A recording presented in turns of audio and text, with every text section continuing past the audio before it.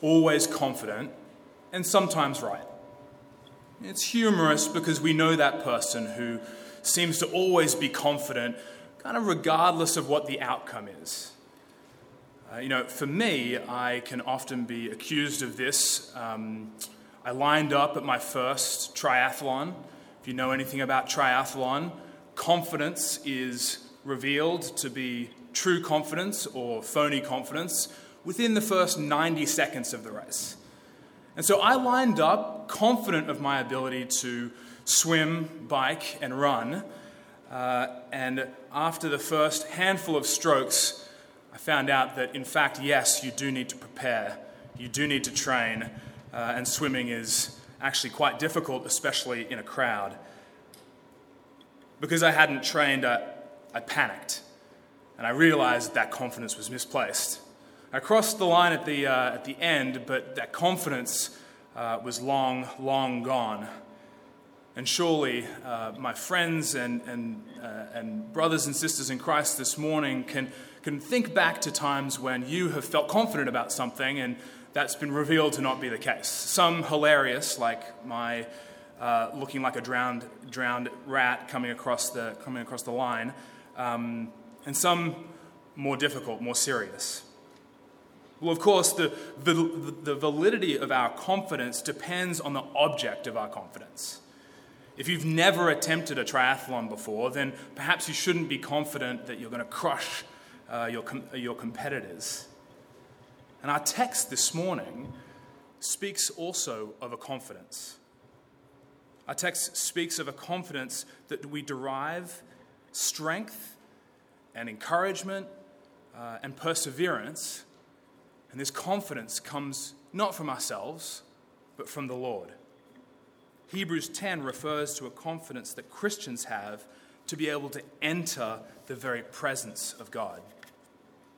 We are confident that God loves and accepts us, not because of who we are, but because of what He has done. Please turn with me to Hebrews chapter 10, beginning in verse 19. We're going to look at verses 19 through 25. If you're using the Pew Bible, that can be found on page 1007. Hebrews chapter 10, beginning in verse 19. Therefore, brothers, since we have confidence to enter the holy places by the blood of Jesus, by the new and living way that He opened for us through the curtain, that is, through His flesh, and since we have a great priest over the house of God, let us draw near with a true heart in full assurance of faith, with our hearts sprinkled clean from an evil conscience and our bodies washed with pure water. Let us hold fast the confession of our hope without wavering, for He who promised is faithful. And let us consider how to stir up one another to love and good works, not neglecting to meet together, as is the habit of some, but encouraging one another, and all the more as you see the day drawing near. So are you confident that God loves you? Are you confident that God loves you? If you lack confidence, then you're not alone. Everyone struggles with doubt. It's the reality of living by faith and not by sight. But if you're supremely confident, then praise God. I want more of what you've got. But regardless of where you fall on that spectrum, lacking confidence, supreme confidence, consider what God has done. And we see in Hebrews, the book of Hebrews, is really just this long and intricate explanation of the difference that Jesus' life makes on, Jesus' life, death, and resurrection makes on the people of God's lives. Immediately prior to our text, the author describes the old covenant being superseded by the new covenant.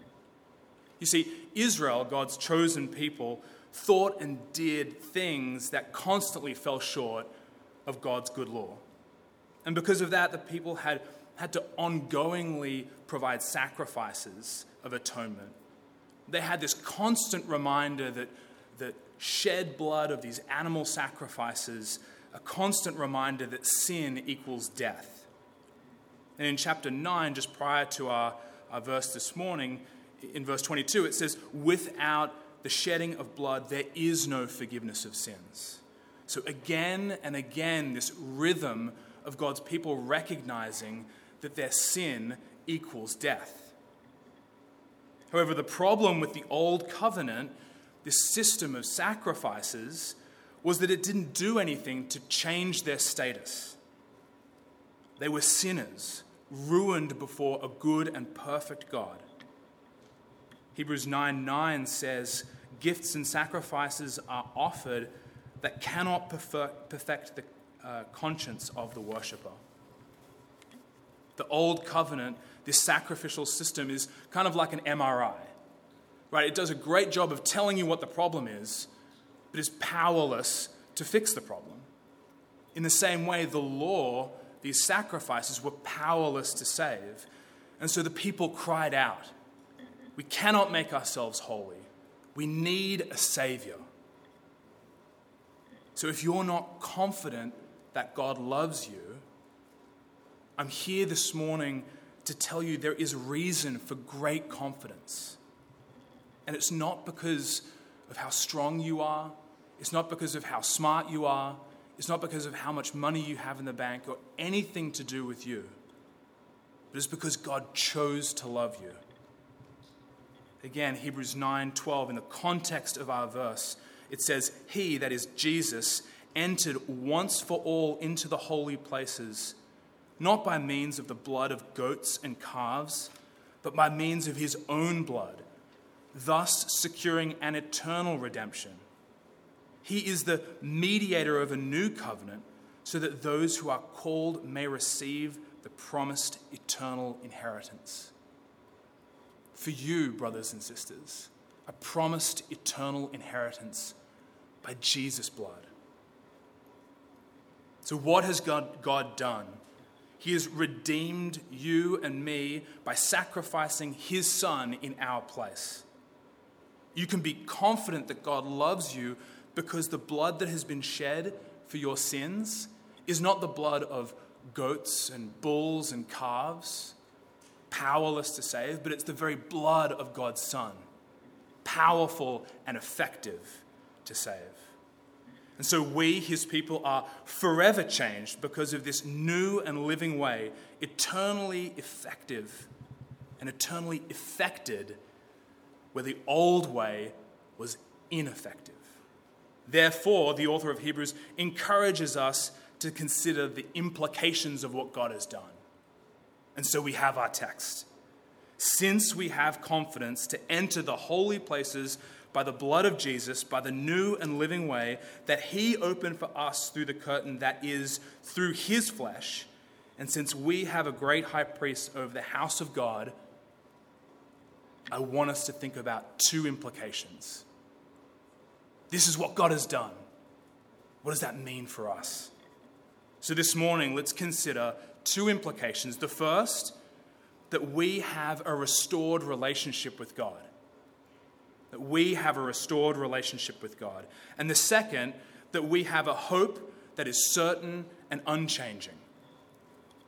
That we have a hope that is certain and unchanging.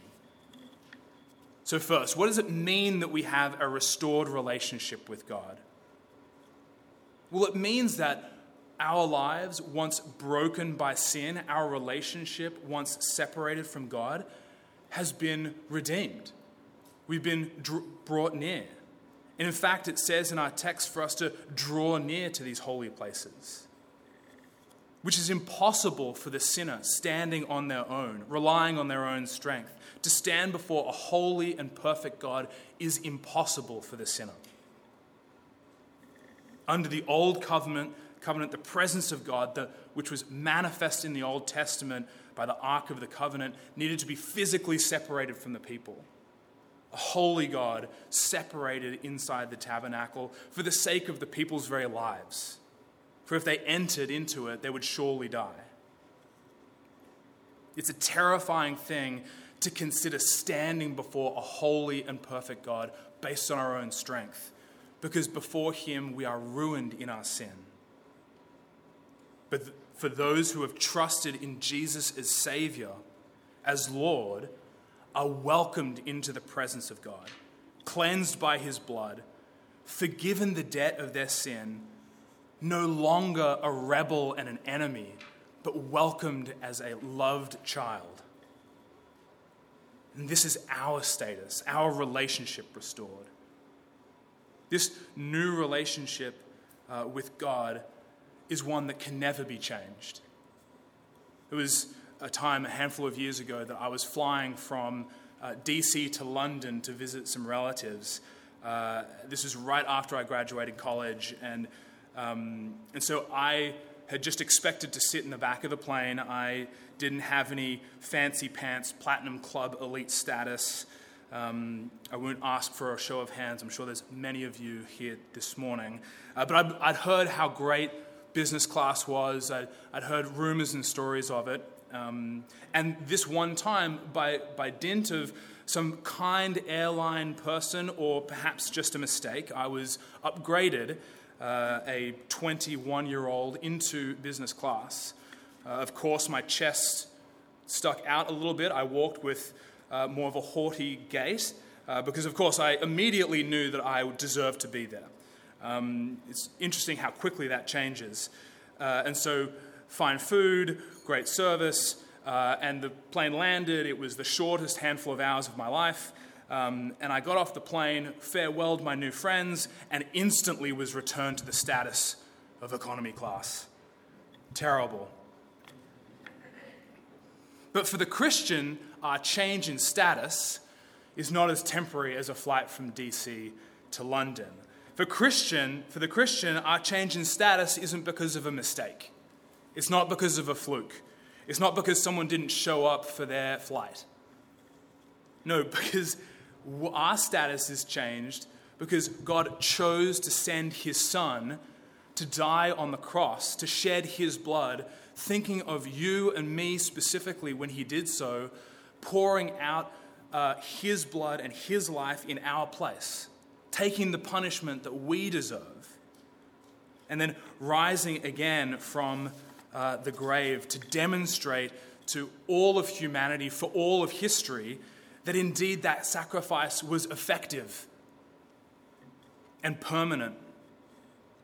This is the full assurance that we have that our faith is real, that the tomb is empty, that our status will not change, and that our relationship with God has been restored for forever. Paul, in the letter to the Colossians, describes his desire for that church to know the riches that are found in full assurance of faith. And so likewise, the author of Hebrews describes drawing near to God in this restored relationship with him in the full assurance of faith. Do you know this full assurance? And if you don't, then consider what it is that God has done for you. The full assurance of faith is knowing the origin of your faith and the cause of this change in status. Be fully assured, Christian, that your faith cannot be changed and cannot be altered because it's based on the blood of Jesus Christ. That's our first implication, a restored relationship with God. The second is that our hope is certain and unchanging. Our hope is certain and unchanging. Because of Jesus' death and resurrection, Christians have a hope that will never change. It'll never waver. We have a lot of hopes in life, I'm sure. We each have them around different things in this world. Like, do I have enough money? And will my children grow up well? Will I remain healthy? But even the best financial planning and the best parenting and the best diets and exercise, we don't have any guarantees of what those outcomes will be. We do have the guarantee that we will spend eternity in the loving presence of God.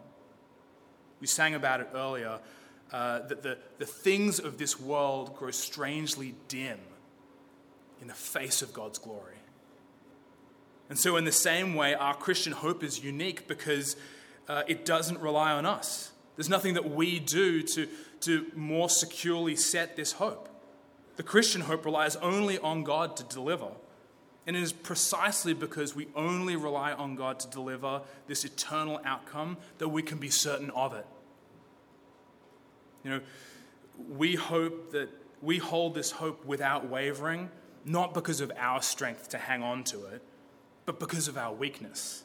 It's because we're weak that we know this hope is certain, because we can't affect it. Only God can affect this hope.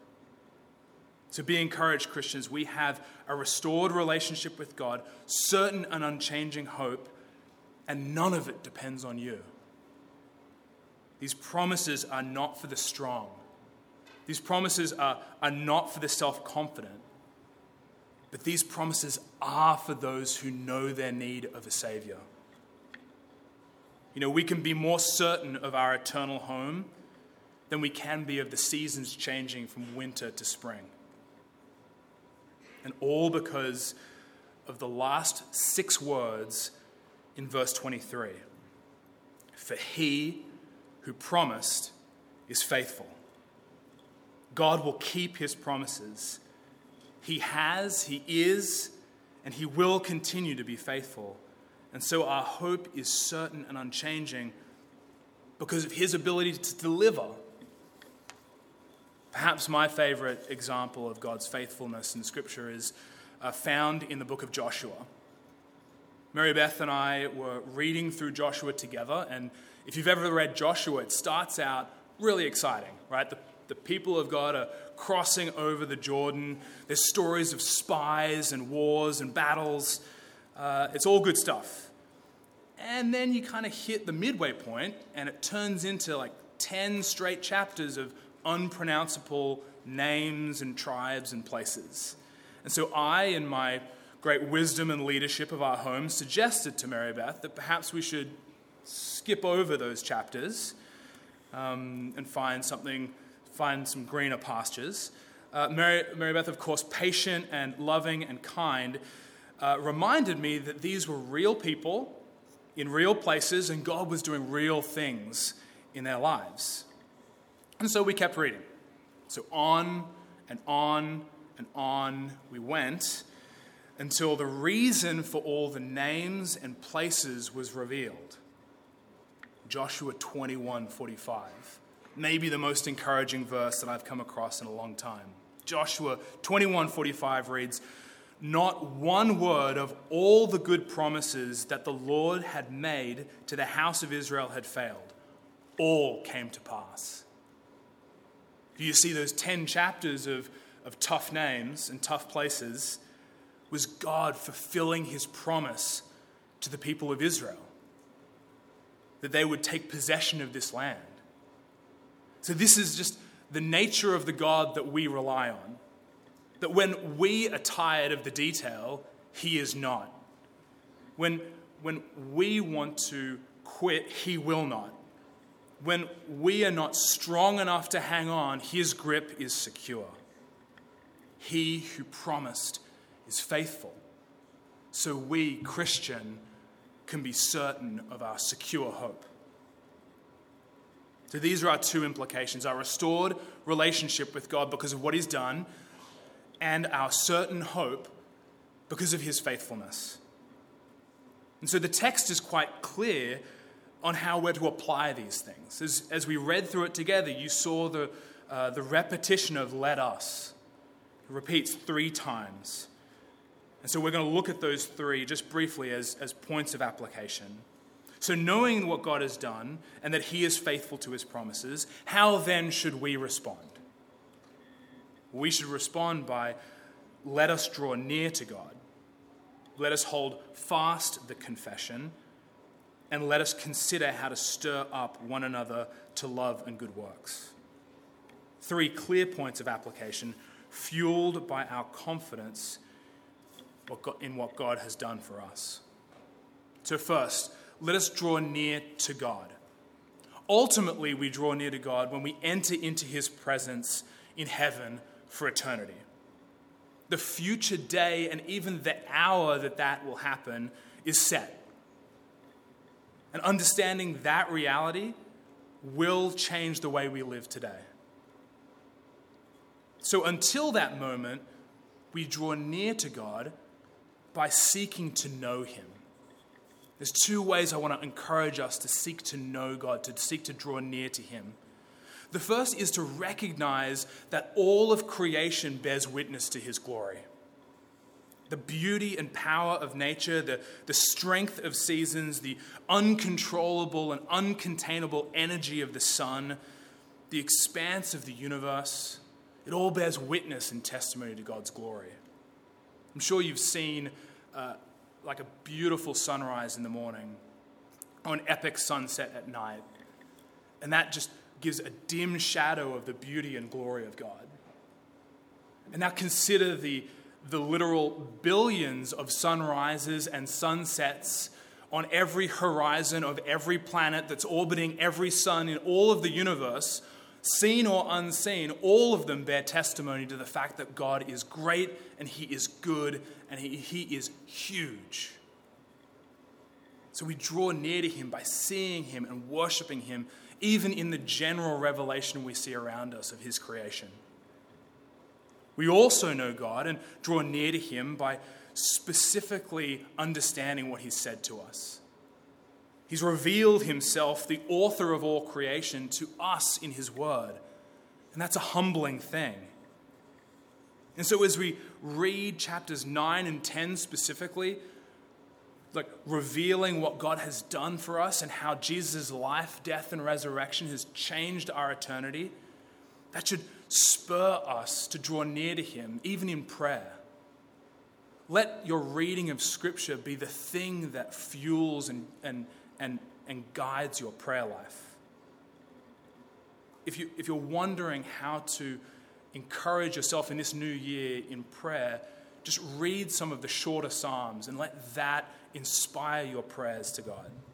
Repeat the words that are used. God's revealed himself specifically so that we might know him in his word. Open your Bible and see that. So let us draw near to God by knowing him, by praying to him, and looking forward to that day when faith will become sight.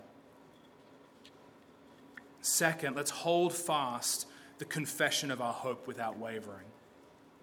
Because we hope in God's promises, because God is faithful to keep those promises, and because God has sacrificed his Son in our place to restore our relationship, our confession will not waver. We spoke about this before. It's not that we are so strong that it will not waver. It's because what he has done. And so I ask you the question, are you telling yourself those truths? I know that I often fall into the trap of telling myself lies. Internally in my own head, I sometimes convince myself that the people who are around me don't care about me, that I'm not loved by them, that I'm not what God says of me, that I'm not saved. These are all lies that run around in my head. And I would just encourage us, if that's you, if you find yourself in that same place, telling yourself lies, then remind yourself that the confession that we hold to and its unwavering nature is because of what God has done. Remind yourself of true things. Preach to yourself true things about what we see in Scripture. Well, that's internal. We also hold to this confession, hold fast to this confession externally as well. In the way that we speak, in the way that we act, and the things that we do, speak clearly of this confession. Consider what that sounds like to the people around you. Consider what they're seeing of your life. This doesn't mean that you have to create this facade that's not true. What it does mean is that you have to be conscious of the fact that as a Christian, you bear witness to who God is. So in this coming year, who around you is going to know more about your heavenly ambitions? Who around you is going to become clearer on the certainty that you have that your relationship with God has been forever changed. How are you going to demonstrate that to them, whether it be in word or deed? And then thinking about this congregation here, whenever I have the pleasure of looking out over a congregation, especially one like this, I think of individual Christian, almost like rebar that's woven together inside a huge concrete structure, reinforcing it. And so the Christian life is very much like that, strengthened even greater as it's woven together. And so your communal confession becomes louder and louder as a congregation you demonstrate to the people around you that there is no wavering on your hope. That because of what God has done, this church and this congregation is going to bear bold and clear witness to his glory. So finally, let us consider two things: how to stir one another up in love and good works, and also consider this meeting together. So consider how to stir one another up in love and good works. Well, I never knew how much I loved DC until I lived in DC, right? The scheduling, the go, the fast pace, that's what I love. Right? I didn't know that until I moved here. In Sydney, when we talk about work-life balance, that's really just a nice way of saying, I'm probably going to cut out early to go surfing. That's most people in Sydney. It's work-life balance. That's what they're saying when they say that. But in DC, I love it, and perhaps that's because I'm not in politics, but I genuinely enjoy being in DC. But the thing I love most about it is the strategy. People love to get together and strategize over their career or over a particular project. And as I'm reading verse 24, and I think I'm reading it correctly, it seems to me that we need to apply some of that DC-ness to how we are encouraging each other to love and good works. We should be thinking and strategizing and plotting and planning and conspiring so that others might join in love and good works. This exhortation is not just for your pastors and your elders and your deacons, but it's for all the members of this church. This is for you. If you place your faith in Jesus Christ, one of the clear applications from this text this morning is that you are qualified and equipped for the task of loving your neighbor and for doing good works, for doing good to others. So as you do good, make sure that you bring others along with you. As you see others loving people around them, encourage them. Put wind in their sails. Point others to their example, and then you be the first to follow their example in that. Consider who you could invite into your home even this week for the express purpose of stirring them up in love and good deeds. Make it super easy for them by thinking of something specifically and praying about it with them. Wouldn't it be incredible to know of dozens of stories in which we encourage each other in love and good works? The power and impact of that would be incredible. And so the author of Hebrews here encourages us to that application. And so then finally, let's consider our meeting together. Verse 25 warns against neglecting to meet, the implication being that it would be dangerous to your spiritual walk not to meet together. But also consider the purpose of our meeting. Certainly the corporate gathering serves a very clear purpose, and chief among them is to feed your soul. For Pastor Mike, I'm sure his highest priority is to know that you are growing in your love and affection for the Lord and your love and affection for your neighbors. Make sure that you are coming with that same goal in mind, with a desire for spiritual growth as you gather together on a Sunday morning. We meet together so that we can encourage one another. So phone calls and text messages and Instagram posts are all fine, but they're no replacement for being together, embracing one another, and sharing joys and trials. inviting others to share in these joys and trials, while it might seem scary and there might seem to be risk, it is a godly and humble thing to do. Not only are you declaring that you need others as you need the Lord, you're also helping them to bear witness to how God is providing in those trials and providing in those joys. You're coming to church, you're meeting with your small group, you're getting together for lunch and coffees or whatever, should be a deliberate act in which we encourage one another. So make your meeting time that kind of deliberate encouragement. So, we have a restored relationship with God.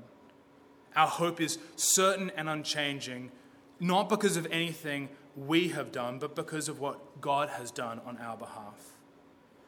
The death and resurrection of Jesus Christ gives the Christian confidence that will never fail. And so we draw near to God, confident in his love and acceptance of us. We hold fast to our confession of hope, knowing that we can be certain of it. And we encourage each other, looking forward to the day when we will be in the presence of God. Let's pray.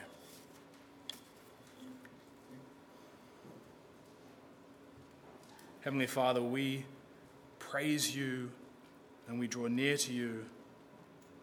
And Lord, we rejoice knowing that as we remember your broken body and spilt blood on our behalf, that you have restored our relationship with you and given us certain hope. And so as we approach the table, Lord, we pray that you would impress upon our hearts and minds this joy, these riches of the full assurance of faith. We pray this in Jesus' mighty name. Amen.